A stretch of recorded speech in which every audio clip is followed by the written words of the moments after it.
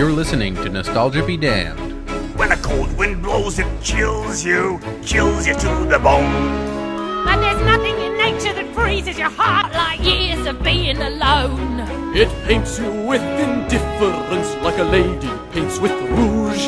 And the worst of the worst, The most hated and cursed is the one that we call Scrooge.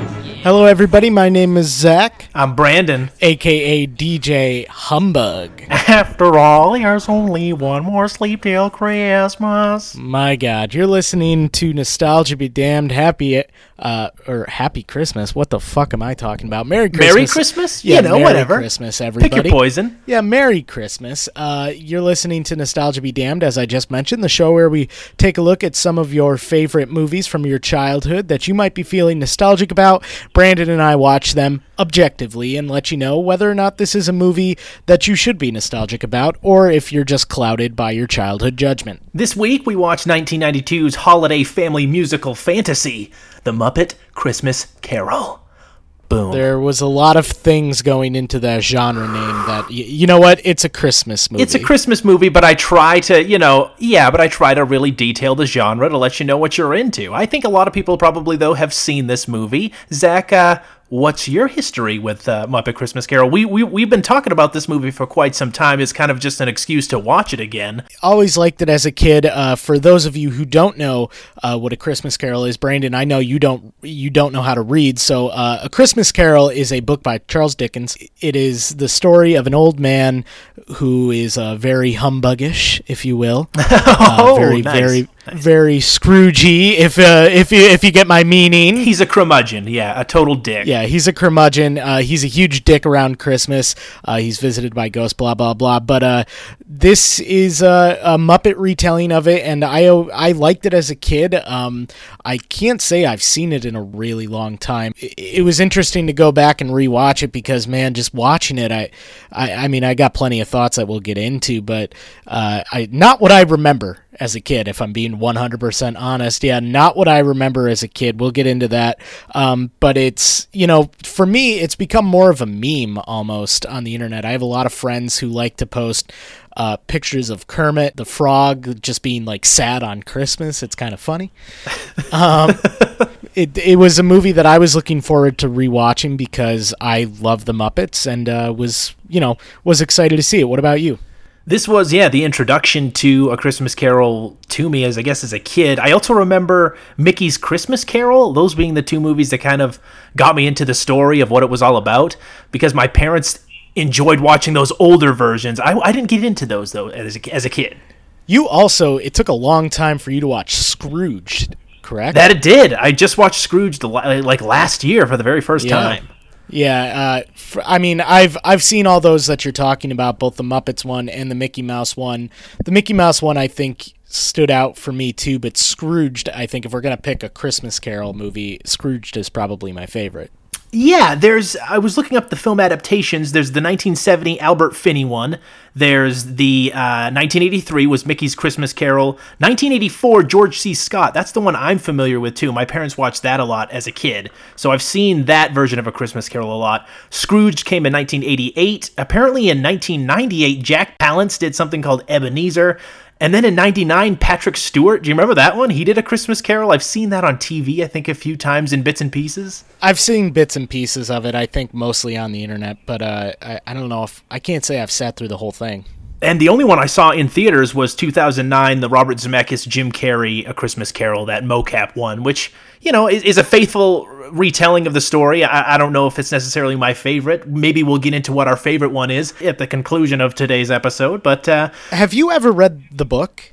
I can't read. We've gone on. No, I have not read the book. No. My parents had an abridged children's version or something like that. That was a kiddie take on it. I didn't know the original actual tale. No. It's weird because this Muppet movie is so faithful to the book. It's interesting. This is, holy shit, much darker than I remembered, though. So this was my introduction to the tale. I watched this. This became kind of a perennial classic. I watched it every Christmas for as long as I remember growing up in my family's household, really. My mom really enjoyed this take, and so we watched it often. And what was the standout, really, was this was kind of my also introduction to Michael Caine. And he is, we'll get into his performance later, but what an interesting casting decision, I'll say the least. Yeah, again, something we need to get into. So, Muppet Christmas Carol was directed by Brian Henson, the son of Muppet creator Jim Henson. Brian also brought us Muppet Treasure Island and this year's The Happy Time Murders. Not probably too proud of that last entry there, but Muppet Christmas Carol's got a 7.7 on IMDb and a 74% on Rotten Tomatoes. It cost $12 million to make. It earned $27 million in the US and was not released internationally, so that's actually all it made. It was a modest success, I guess. It finished 47th for the year, and Disney really went all in on this. However, it failed to gain kind of box office success because of its competition. It fell behind family films that were released right around the same time, such as Aladdin, Home Alone 2, Lost in New York. Check out our feed. We did an episode on that last Christmas. It fell below Honey, I Blew Up the Kids, Beethoven, The Mighty Ducks, and Three Ninjas, which we also covered. But it outgrossed Fern Gully, The Last Rainforest, and Ladybugs, that Rodney Dangerfield soccer kids movie. Remember that movie? Yeah, I do remember that movie, yeah. Speaking of weird, let's not do Fern Gully. Oh man, Fern Gully was my jam as a kid. Yeah, it would be your fucking jam. It saved the rainforest, brah. No, burn the rainforest. Muppet Christmas Carol was actually originally planned to be a television special. But after the script was submitted for approval to ABC, the executives of Walt Disney Pictures offered to purchase the script for a feature film instead of a television release. So Michael Caine, he plays Ebenezer Scrooge in this version, and going into this, he told Brian Henson, the director, that he was going to play the movie like he was working with the Royal Shakespeare Company, like he will never wink, he will and does he? He will never do anything Muppety. He said, I quote, "I am going to play Scrooge as if it is an utterly dramatic role and there are no puppets around me."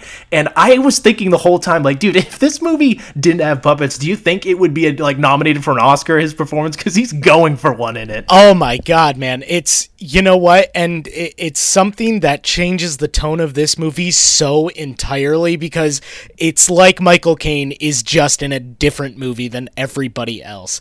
Like, Michael Caine is acting circles around goddamn puppets. It's amazing to watch. Just the spectacle of it is like, why is he doing this? Dude, it's fucking insane. It's like taking one of our generation's greatest actors and putting them in with Teletubbies or something. You know what I mean? It'd be like Gary Oldman acting with a bunch of Teletubbies in a movie. You're like, what is happening? But he's giving like a Darkest Hour performance. Yeah, like watching him just like yell at fucking puppet mice and Kermit the Frog is so funny. Yeah, it's crazy. The movie's played as kind of an integration of Muppet puppets and human actors, and in order to do that, floors had to be removed and reinserted, with Michael Caine having to walk across these really narrow planks between Muppets and their performers. All the buildings in these London set street scenes were constructed by hand, but then diminished in size, Lord of the Rings style, in order to achieve the appearance that the streets were relatively longer. Mm-hmm. While it does have everything's very set-based, and you can tell this all looks like it's shot right on a set, it's kind of fucking mind-blowing, the camera movements, and the amount of sets they must have actually built to pull this off. You can always count on the Henson and Muppets to get that sort of crazy production out of everything they do. I've always been just kind of blown away. I'm a huge fan of puppets. I'll defend puppets to the grave, but part of that being that just the amount of work that goes in to filming around the fact that you're working with half humans and half puppets, it's astounding. So I'm always just kind of blown away at the amount of work that goes into a movie like this. Lastly, this is the only film version up to date where Charles Dickens actually appears during the story. Here he's actually portrayed as a character, as a narrator of sorts, by Gonzo the Great and his friend Rizzo the Rat. They act as narrators through the film, so let's get into it, man. We open on Christmas Eve in 19th century London, and right away I'm blown away by the score here by Miles Goodman. The songs are written by a guy named Paul Williams, but the score itself, we get this overture where it's kind of a taste of all the music right there in one. And again, the craftsmanship of these sets, there's this long pan, like jib shot over, these miniatures, and it's fucking astounding, dude. It's really well done. Again, super fake looking and false, but it really looks amazing. Yeah, there's something kind of charming about the idea that, you can tell that you're on a set, and you can tell everything around you is fake, but it's almost endearing because it's puppets. You know what I'm saying? Yep. This first song right here kind of sets up Scrooge himself. That's what the song's called, just Scrooge. But it's Michael Caine traipsing through this, this London village, pissed off, and all of the, Muppets around him are basically shit-talking him. I'm like, this guy is a dick. Yeah. Can I say something right off the bat that I know might not endear a lot of people to me? Oh boy, here we go. I'm not crazy about a lot of the songs in this movie. Not a big, really. There's a couple that I was like, not too much, but I think a few of them are fucking showstoppers, dude. I love them. I think this opening Scrooge song is really good. Yes, it definitely is. But there's a couple of them that they kind of drag the movie down a little bit, in my opinion. First of all, none of these songs, I'm used to a lot of these Disney musicals that we watch. When you kind of look at them, a lot of the songs are only like 2 minutes long. Maybe these songs all feel like they're rounding up to like 5 minutes. I don't know if they are, but that's what they feel like to me.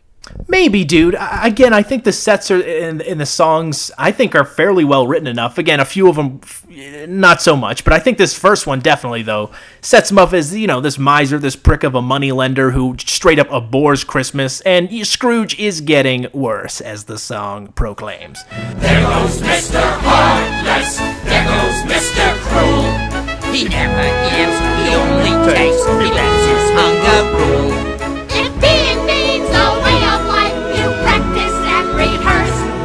And all that work is paying off, 'cause Scrooge is getting worse. Yeah, every day, in every way, Scrooge is getting worse. He's introduced, at his office. He's preparing evictions with his employee, Bob Cratchit, who's played here by Kermit the Frog, and a crew of rats. Dude, these rat puppets are the stuff of nightmares sometimes. Their eyes are so unsettling, and these guys are funny as hell. There are some Henson puppets that have always kind of made me feel very uneasy, the rats being one of them. And we mentioned how much we loved him screaming at these puppets. It's really a thing to behold. He is playing this off like it's a straight drama, and that these rats are, human beings in an Oscar reel. It's really fantastic shit. Yeah, I mean, he is Michael Caine at his Michael Caine-iest. He's phenomenal in this movie. Again, it's kind of weird because he's doing it with puppets, and it all just feels like it feels like Michael Caine just walked onto the wrong set one day, and he's like, oh, fuck it, I'll stay.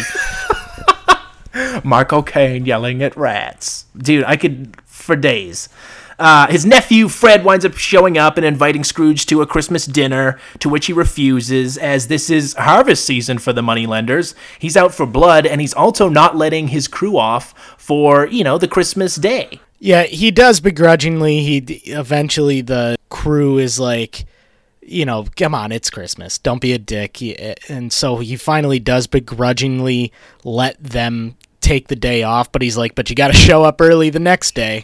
What a human hemorrhoid. He also chucks like a wreath at that little homeless Muppet bunny that keeps coming out and like tugging my heartstrings. Yeah.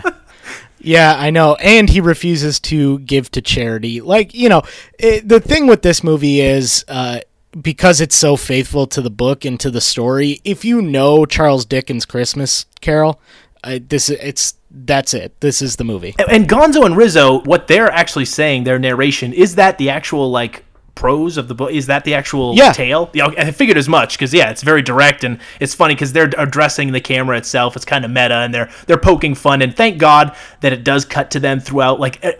In the beginning, they kind of started to wear on me because of their comedic take every once in a while, but as it kept going on, I realized if they weren't in this is a fucking harrowing drama. And see, this is where the conflict for this movie comes in for me, because, I like Gonzo, and I want more Gonzo in my Muppet movie. To me, a lot of their narration breaks because they would always try and go for a laugh and kind of break up the darkness of this movie. I think it really slows the pace of this movie down. This is what, a 2-hour movie? An hour and 25 minutes or something like that?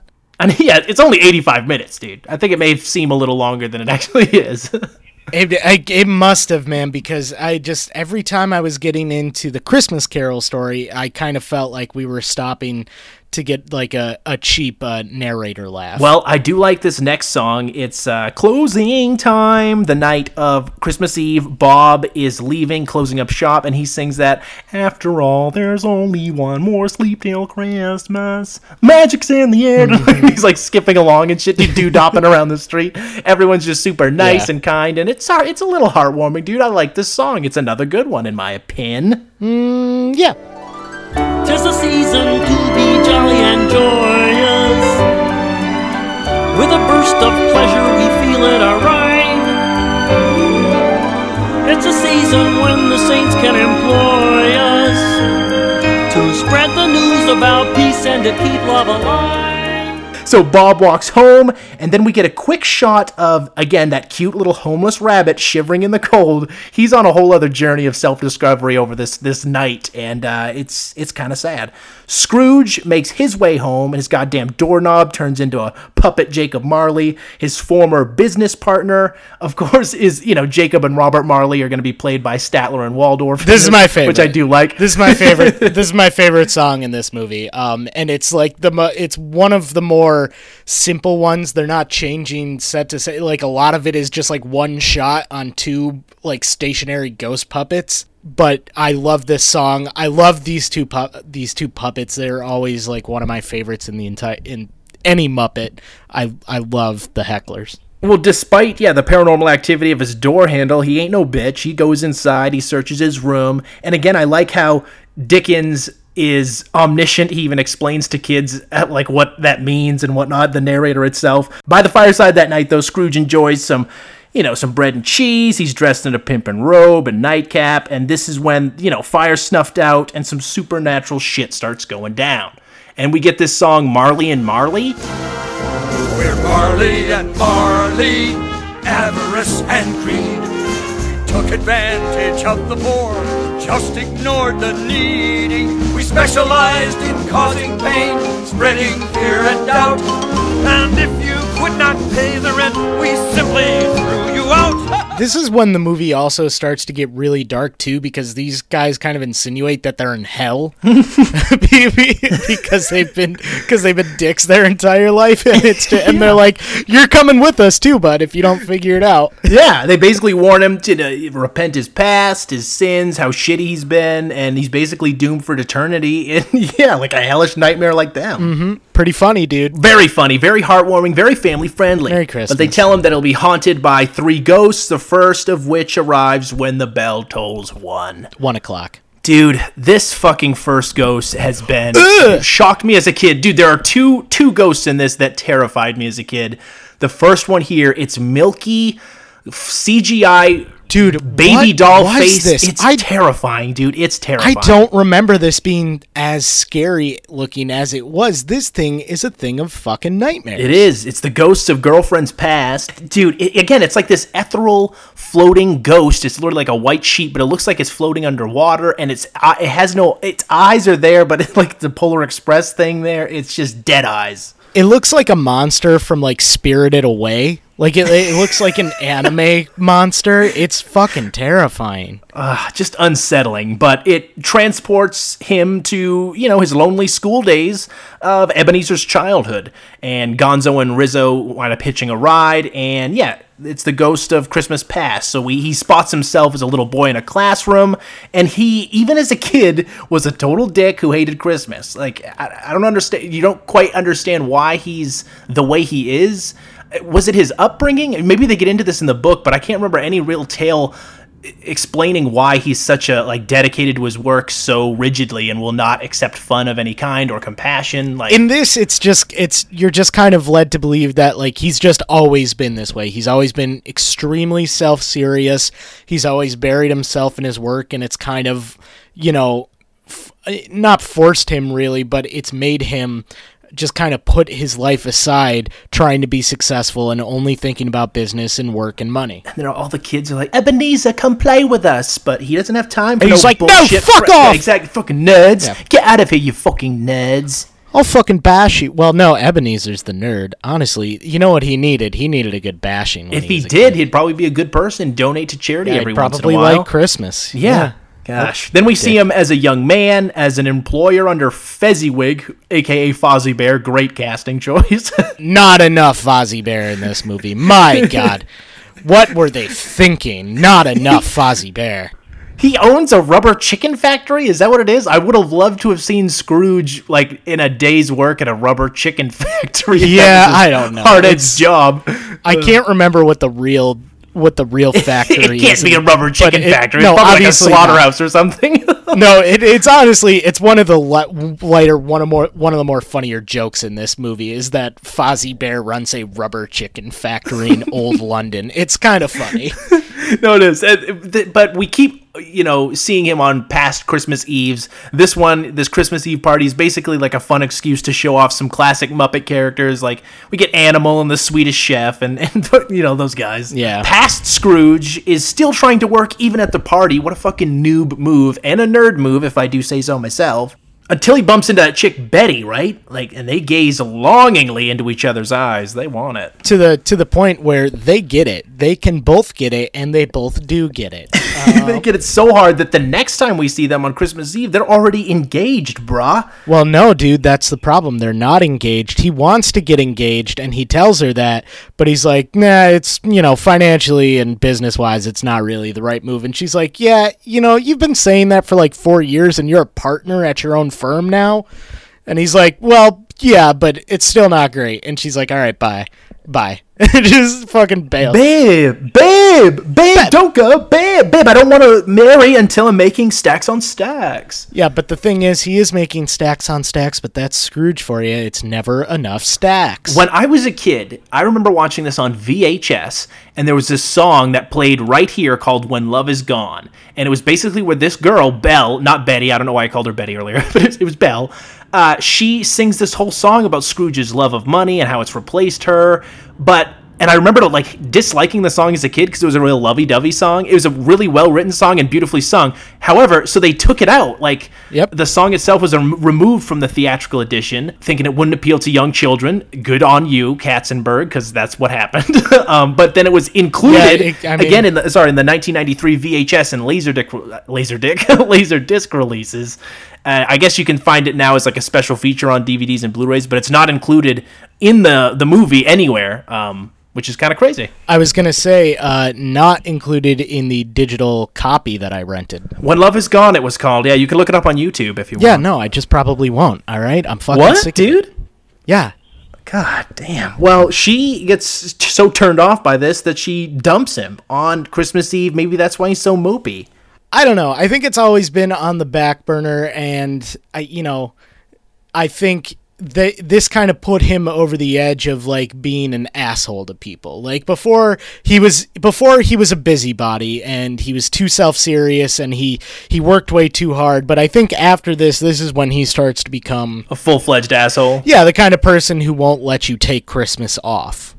So before he was probably just a chode, and now he's a full-fledged butthole. Yeah, exactly. There's a fine line between chode and butthole, and he crossed it. It's called a taint. Yes.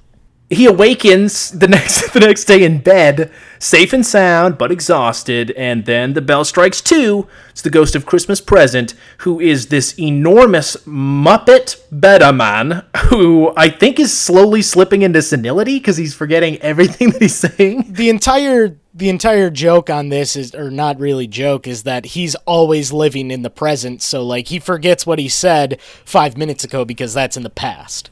Yeah, it's like that character in 50 First Dates, 10 Second Tom or whatever. Stop bringing up 50 First Dates, Brandon. Maybe in the new year? Question mark, dude? Yeah, question mark, for sure. But we get our next song where, it feels like Christmas. And it's a nice little stroll through the city, highlighting the kindness of the residents and the holiday spirit. And even Scrooge himself is kind of lightening up at this point. He wants to see friends and family. He's boo-bopping around and smiling and shit. It's kind of cool.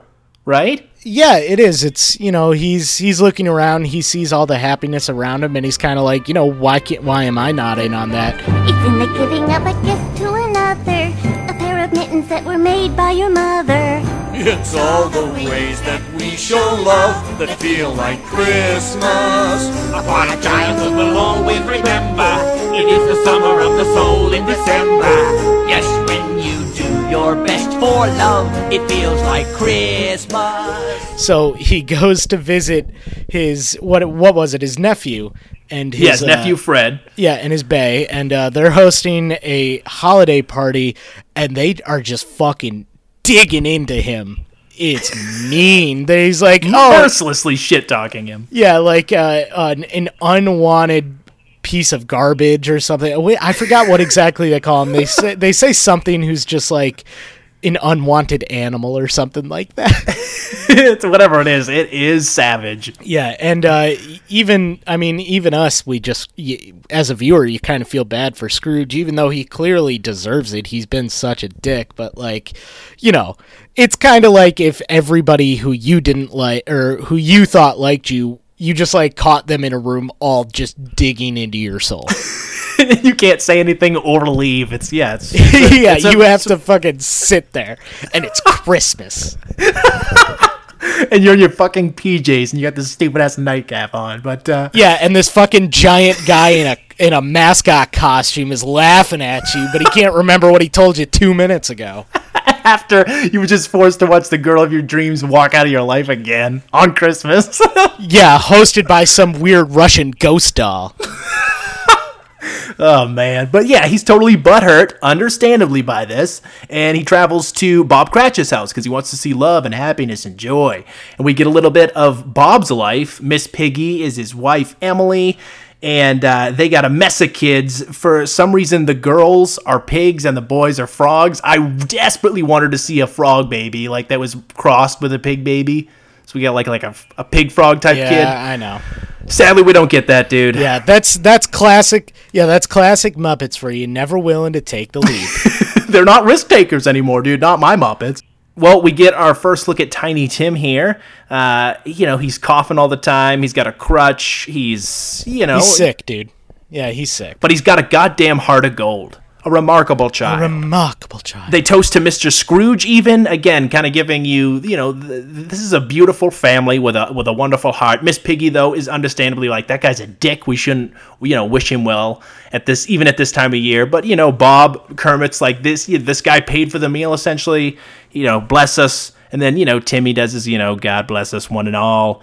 And Scrooge Brandon. Everyone. God bless us, everyone. What the fuck is your problem, Brandon? Well, don't ever again. Well, we got my least favorite song of the movie, which is Bless Us All. This kid can't sing, all right? Let's start there. You know who also can't sing is Michael Caine. We'll get into his performance later on. His singing. Oh, can he not sing? The man can act with the best of them puppets, but he cannot sing. This Bless Us All song, though, reminded me a lot of one of the songs in Beauty and the Beast. It was like the exact same theme, or it was like da na na na na na na. Bless us all, that as we live, we always comfort and forgive.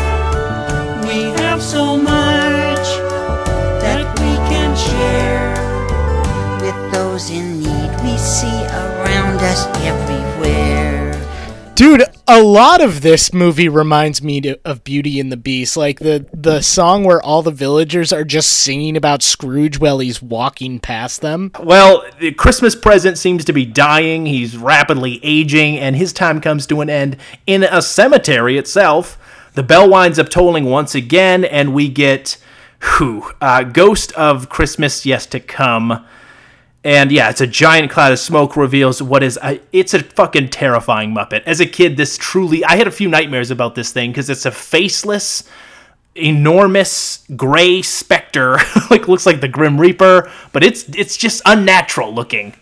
This is always the most scary part in any sort of Christmas Carol movie. The Ghost of Christmas Yet to Come is so ominous, and he looks like that classic retelling of the Grim Reaper. In fact, I want to say I've seen a rendition of this movie where he's even holding the scythe. I thought so too, maybe, yeah. I feel like I have too, but maybe not. Maybe I'm thinking of Life of Brian or Meaning of Life like a Monty Python thing or something. You know what? My God, it's entirely possible. I'm thinking about the meaning of life. Anyway. But yeah, this version specifically, though, has always stuck with me. I think it's a great look. It looks like something Guillermo del Toro would make, almost like just super weird and horror-y for a kid's movie. But this is the best CGI in the movie is this weird-ass Doctor Strange portal they go through to get to the past. It like warps. It's really cool looking, actually, where it bends the architecture and shit. But yeah, at this point, he's walking around town and everyone's talking about someone who's died. Again, shit-talking the memory of some, asshole who's recently passed away. There are even some street urchins who are boasting about the possessions they stole from his room after he died. Whoever this guy is, he must have been a dick. Michael Caine, kind of figures it out. He's like, they must be talking about me, but he's like, I want to see something happy. So, for the happy, he takes him to Bob Cratchit's house, and the Cratchit family has fucking lost Tiny Tim. The little fucking boy died. Yeah, it is decidedly somber in the Cratchit household. Bob arrives home and turns out, Tiny Tim did not make it, and his family is planning his funeral. Mm-hmm. Christmas cheer, man. Yeah, Merry Christmas, everybody. But back in the cemetery, Scrooge is then forced to look upon his own gravestone, and this essentially breaks him. At this point, he's just weeping, gets on his knees, and starts begging the specter to, basically like, can I change this? Is there anything I can do? And as he's weeping, and he falls out, wakes up the next day, and Clarence takes him back to Bedford Falls, and he runs through the town because it's not Potterville anymore, and he's wishing all the landmarks he thought were shitty a Merry Christmas, and he's running, and he goes to the building and loan, he goes home actually, and Zuzu's better, and all the people from Bedford Falls are there, and they pay him back the money they owe him. Clarence gets his... What are you talking about, dude? Oh. But yeah, he's fucking filled with Christmas joy, dude. He summons that little homeless bunny on the sidewalk to go buy a turkey for the entire family, or the entire town, really. He goes around, he's buying everybody gifts, for his bookkeepers, and he goes to Bob Cratchit's house, and he fucking, even though he's supposed to be like this new nice guy, he tricks the Cratchit family into thinking that he's pissed off at him. I love that. It was a real good, what a good prank, dude. Yeah, great prank. Everybody's gonna remember you now. But offers to pay off his mortgage and double his salary. It's pretty awesome. And he basically doesn't ask them permission, but the entire town just floods their house. But invites the entire town, yeah. I was thinking that too. I was like, man, I really wanted to just spend Christmas very quiet by myself and my family, but no, everybody come on in. This is what we're talking about is singing, also, right? Yes, and actually, there was a song while he's walking around buying the groceries, that's right. And he starts singing there. And the man, I can't remember the name of the song, but I mean, my God, he's trying his best, but anybody who's ever heard Michael Caine talk probably would not think, oh yeah, this guy's singing voice is probably fine. It's not. It's pretty. The entire town's into it, dude. They're loving this shit. Mine is yours with a glass raised to toast your health. With a glass raised to toast your health. And a promise to share the wealth. Promise to share the wealth. I will sail a friendly course, file a friendly chart, on a sea of love and a thankful heart. Life is like a journey, who knows when it ends? Yeah, because the rich guy is handing out money willy-nilly. What's sad is that his workers, other than Bob Cratchit, all they get is coal for the work fireplace. Like, you get to be warm at work next time you come in. Merry Christmas, I guess. Yeah, thanks. Fuckers. I mean... But yeah, I mean, that's got to be why everybody's so happy. If fucking Mark Zuckerberg comes to your house and wants to sing a song for you, what, you gonna kick him out, Brandon? No, you're gonna sit there and listen to Mark Zuckerberg's song. The dude's gonna give you so much money to do it. Fred gets some Christmas love, so does his old schoolhouse, and yeah. They have this whole meal around the table, dude. Tiny Tim doesn't die in this alternate universe, I guess, which is pretty awesome, because I suppose Scrooge could afford the medical bills that saved his life, or the medication. Whatever happened, I don't know. Final Destination style, death skipped him for now. Yeah, I mean, death comes for us all eventually, so we can all sleep easy knowing that Tiny Tim does eventually die. Well, we do get a really nice, beautiful song here, When Love Is Found. Yep, and Michael Caine ruins it. We got a nice little pull out over the city, and the overture kicks back in as credits roll. The love we found, we carry with us, so we're never quite alone. The love we found, the love we found, the sweetest dream that we have ever known. The Muppet Christmas Carol. Zach, what are your thoughts, buddy? You know, A Christmas Carol is such a reliable story for the Christmas time. It's, you know, no matter who's telling it, whether it's Mickey Mouse, Kermit the Frog, or anybody else, Michael Caine. It's an easy story to get behind because it's so well written. It's, you know, a good lesson for Christmas. You know, that being said, I take a little bit of umbrage with this movie just because this is kind of something that's going to sound like beating a dead horse. The Muppets just were never the same after Jim Henson died. And this is one of those movies where it's, you know, it's nice to see the Muppets and there's a couple of good jokes, but I don't think putting this in the setting of a Muppets movie really elevated it over some of the other Christmas Carol movies or stories that are out there. I just think, you know, it's a nice thing for kids. It gets across very well for children. As an adult, I'd rather be watching something like Scrooge, something that takes more of a unique twist on this story. To me, this is just A Christmas Carol, but instead of human actors, it's played by Kermit the Frog. So, it's not something that I'm going to say jumps out at me anymore as an adult. It's definitely something to show your kids because it's kid-friendly. It's a little dark. But, it's by no means bad, but I wouldn't exactly say that it's great. I know it's got, a 75 on Rotten Tomatoes, a 76? 74%. Yeah. 74. I was close. I'm going to go ahead and drop that down to about a 70. Michael Caine is great. Sometimes he's too great. Like he's doing a different movie, and it kind of sets the tone of this movie a little bit off. I'd love to see him do a Royal Shakespeare performance of A Christmas Carol. I can't believe I'm going to say it. They might have been better off going somewhere else to cast Ebenezer Scrooge, because I think it kind of alters the tone of this movie a little bit, and just kind of changes it from what could have been a very good, unique take on A Christmas Carol to just, A Christmas Carol with puppets. I hear you. I think while Michael Caine, I think, could have been recast and it would have fit in line with the tone a little more if you had maybe someone with a little more comedic presence or just someone who's a little less dramatic. The fact that it is Michael Caine, I love that much more because it's so bizarre, him just treating this with such sincerity that it lends a little, like, a level of class to the movie that I don't think would be there otherwise. It's like, yeah, exactly. It just reminds me of, if Daniel Day-Lewis did The Grinch or something. It's just so bizarre to see someone of this caliber turn in this performance in this movie. But I will say it's weirdly dark, one of those 90s movies with some balls like we like to talk about, when we weren't afraid to, scare the kids and shit. I do like that. I love this. Yeah, I love the sets. I think that it is, again, I don't necessarily know the story beat for beat, but for what I understand, it seems like a faithful adaptation, and so I think it's a good way to introduce the story to kids, much like it was to me and my family. Yeah, I'll show this to my kids someday if I ever have any, and I think this is a movie that if you haven't seen in a while, and you want to throw something into the Christmas lineup, it's definitely worth revisiting.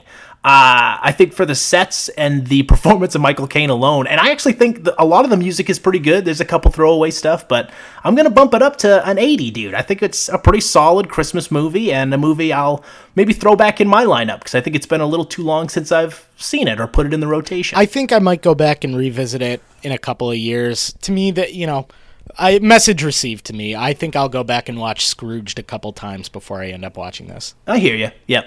All right, man. Well, what have you been watching this week? Anything to recommend or not recommend? So a movie that I watched pretty recently, it's been on my Netflix list for so long, and this has nothing to do with Christmas, so if you want a Christmas break, go ahead and do that. Mindhorn is a Netflix movie. It's about this actor who works on this small island called the Island of Man, and he used to be kind of like this huge action hero on television. He's essentially supposed to be like the $6 Million Man. And there's a killer on the island, like in modern day, and he's crazy and people are dying left and right, and he demands to talk to Detective Mindhorn, the character of the show.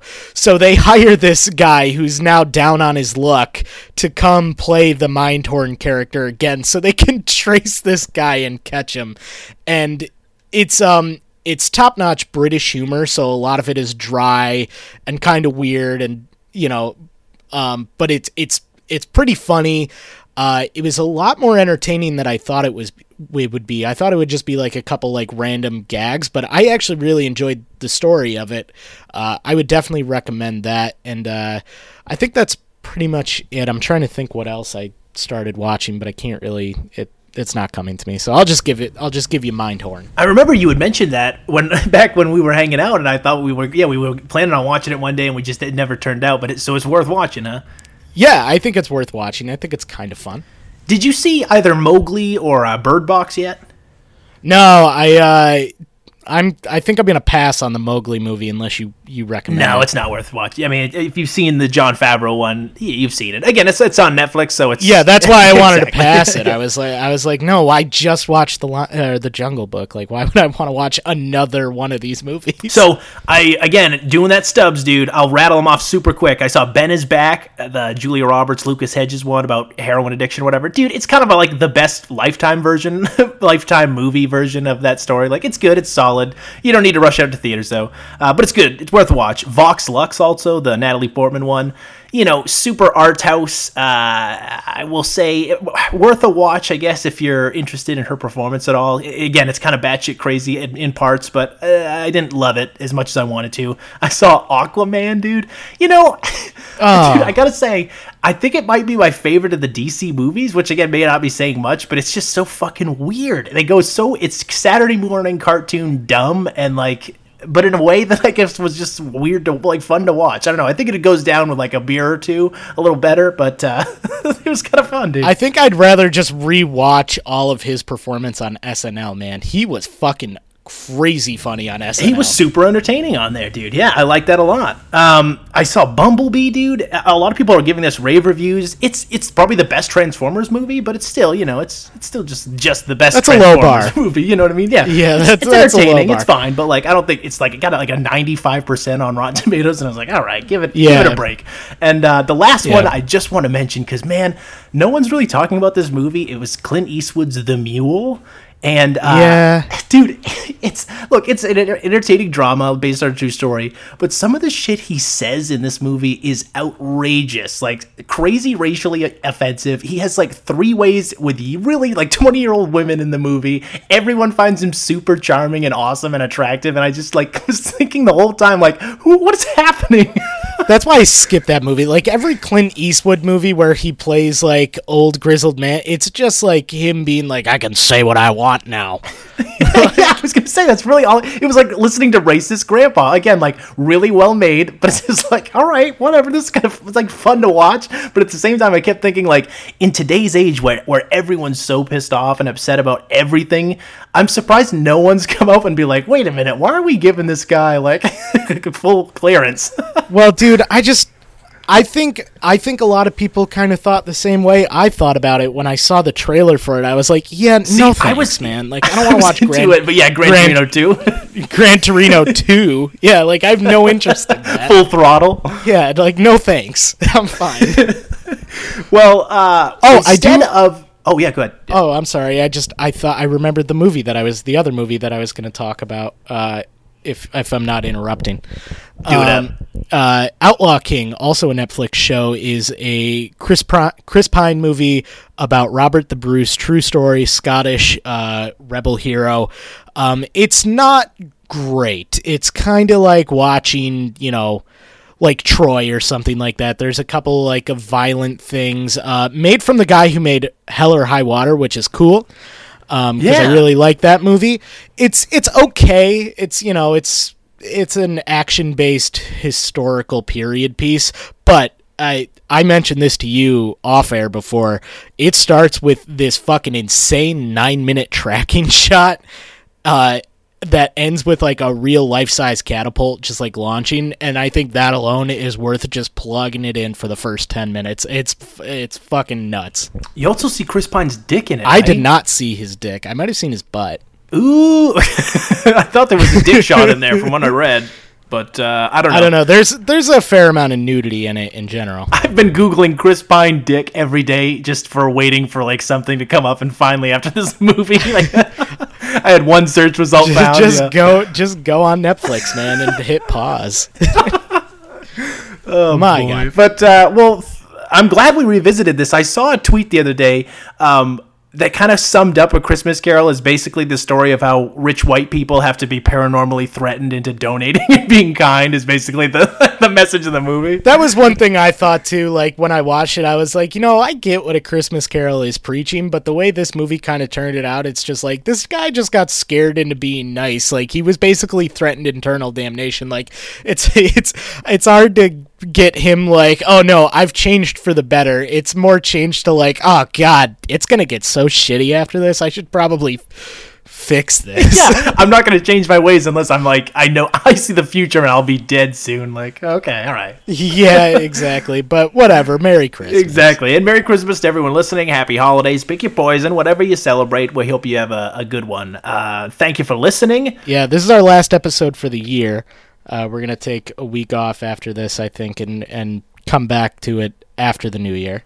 And let's hope it's a good year, dude. 2018 was a fucking dumpster fire. Oh, was it? I barely remember. I was messed up. Yeah, I've been in a coma for the past 5 months. It just seems like a blur. Yeah, but, Merry Christmas, Brandon. 2019, dude. I'm looking forward to it. I hope you all are too. Look forward to new episodes. We're actually going to keep next week's selection hidden, keep you in suspense for next year. It's a new year, a new Nostalgia Be Damned, so look forward to that sometime the first week of January. And it's definitely not because we don't know. That's okay? definitely not. I'm going to put the kibosh on that right now. Yeah. It's not because we don't know. And if we get any messages even hinting at the fact that we don't know, again, not fact, because if we do know, we're going to lose our shit and we probably won't do one. Yeah, we might block you. We might block you and send you like a strongly worded letter. So you know what? It's not because we don't know. Or even worse, we could just record a separate track of us just yelling obscenities to you, and we'll send it exclusively to you. So you'll get an exclusive Nostalgia Be Damned episode where it's just us yelling and maybe a couple of looped farts or something. And you know what? That might sound like it'd be funny and cool, but I can assure you, guys, it's not. So don't just do that to get us to respond to you, okay? Because we're not going to do it. Yeah, I'm a little fired up now. I'm actually not going to thank them anymore. And I mean, you know where to find us. We're on Twitter and Facebook. Email us if you want. If you don't, though, it's no skin off our back. But it'd be cool if you did. But if you don't, no worries. Yeah, and like if you wanted to listen to every episode of Nostalgia Be Damned, you could go to nbd.podbean.com or check us out on iTunes. It's not a big deal. And while you were there, if you wanted to, you could write a review. It could be a good one. It could not be. I don't know. I'm not going to tell you what to do. You could also tell a friend or not. Again, I don't care. But like would we like you to tell a friend? Oh, we're begging why not? For the bottom of our souls for you to please do so. But I'm not going to tell you. You know what? It would be the only thing that would make me happy at this time of year, which is asking not very much for just a little bit of happiness. But you know what? Whatever. I'm not going to say go out and do it. Doesn't cost you a penny. You could literally just go up to someone, hey, listen to this episode, or share the episode link, or write us a review. It doesn't take anything except for a few seconds. But again, I don't even want you to waste those seconds because you can do what you want. It's a free country. Trick someone if you want, or don't. You know what? I don't care. At the time of recording this, the government shut down, so we might not even be here come 2019. Who the hell knows what's going to happen? What people don't know is that, like PBS, we are funded by the government. And not anymore now. Thanks a lot, not anymore, dude. because there it goes. we've been shut down partially, and Brandon and I are no longer going to be working for free. We'll see you in 2019, everyone. Thank you very much. Bye! Merry Christmas. So long. There's something in the wind today that's good for everyone. Yes, faith is in our hearts today. We're shining like the sun. And everyone can feel it. The feeling's running deep. After all, there's only one more sleep till Christmas. After all, there's only one more sleep till Christmas Day.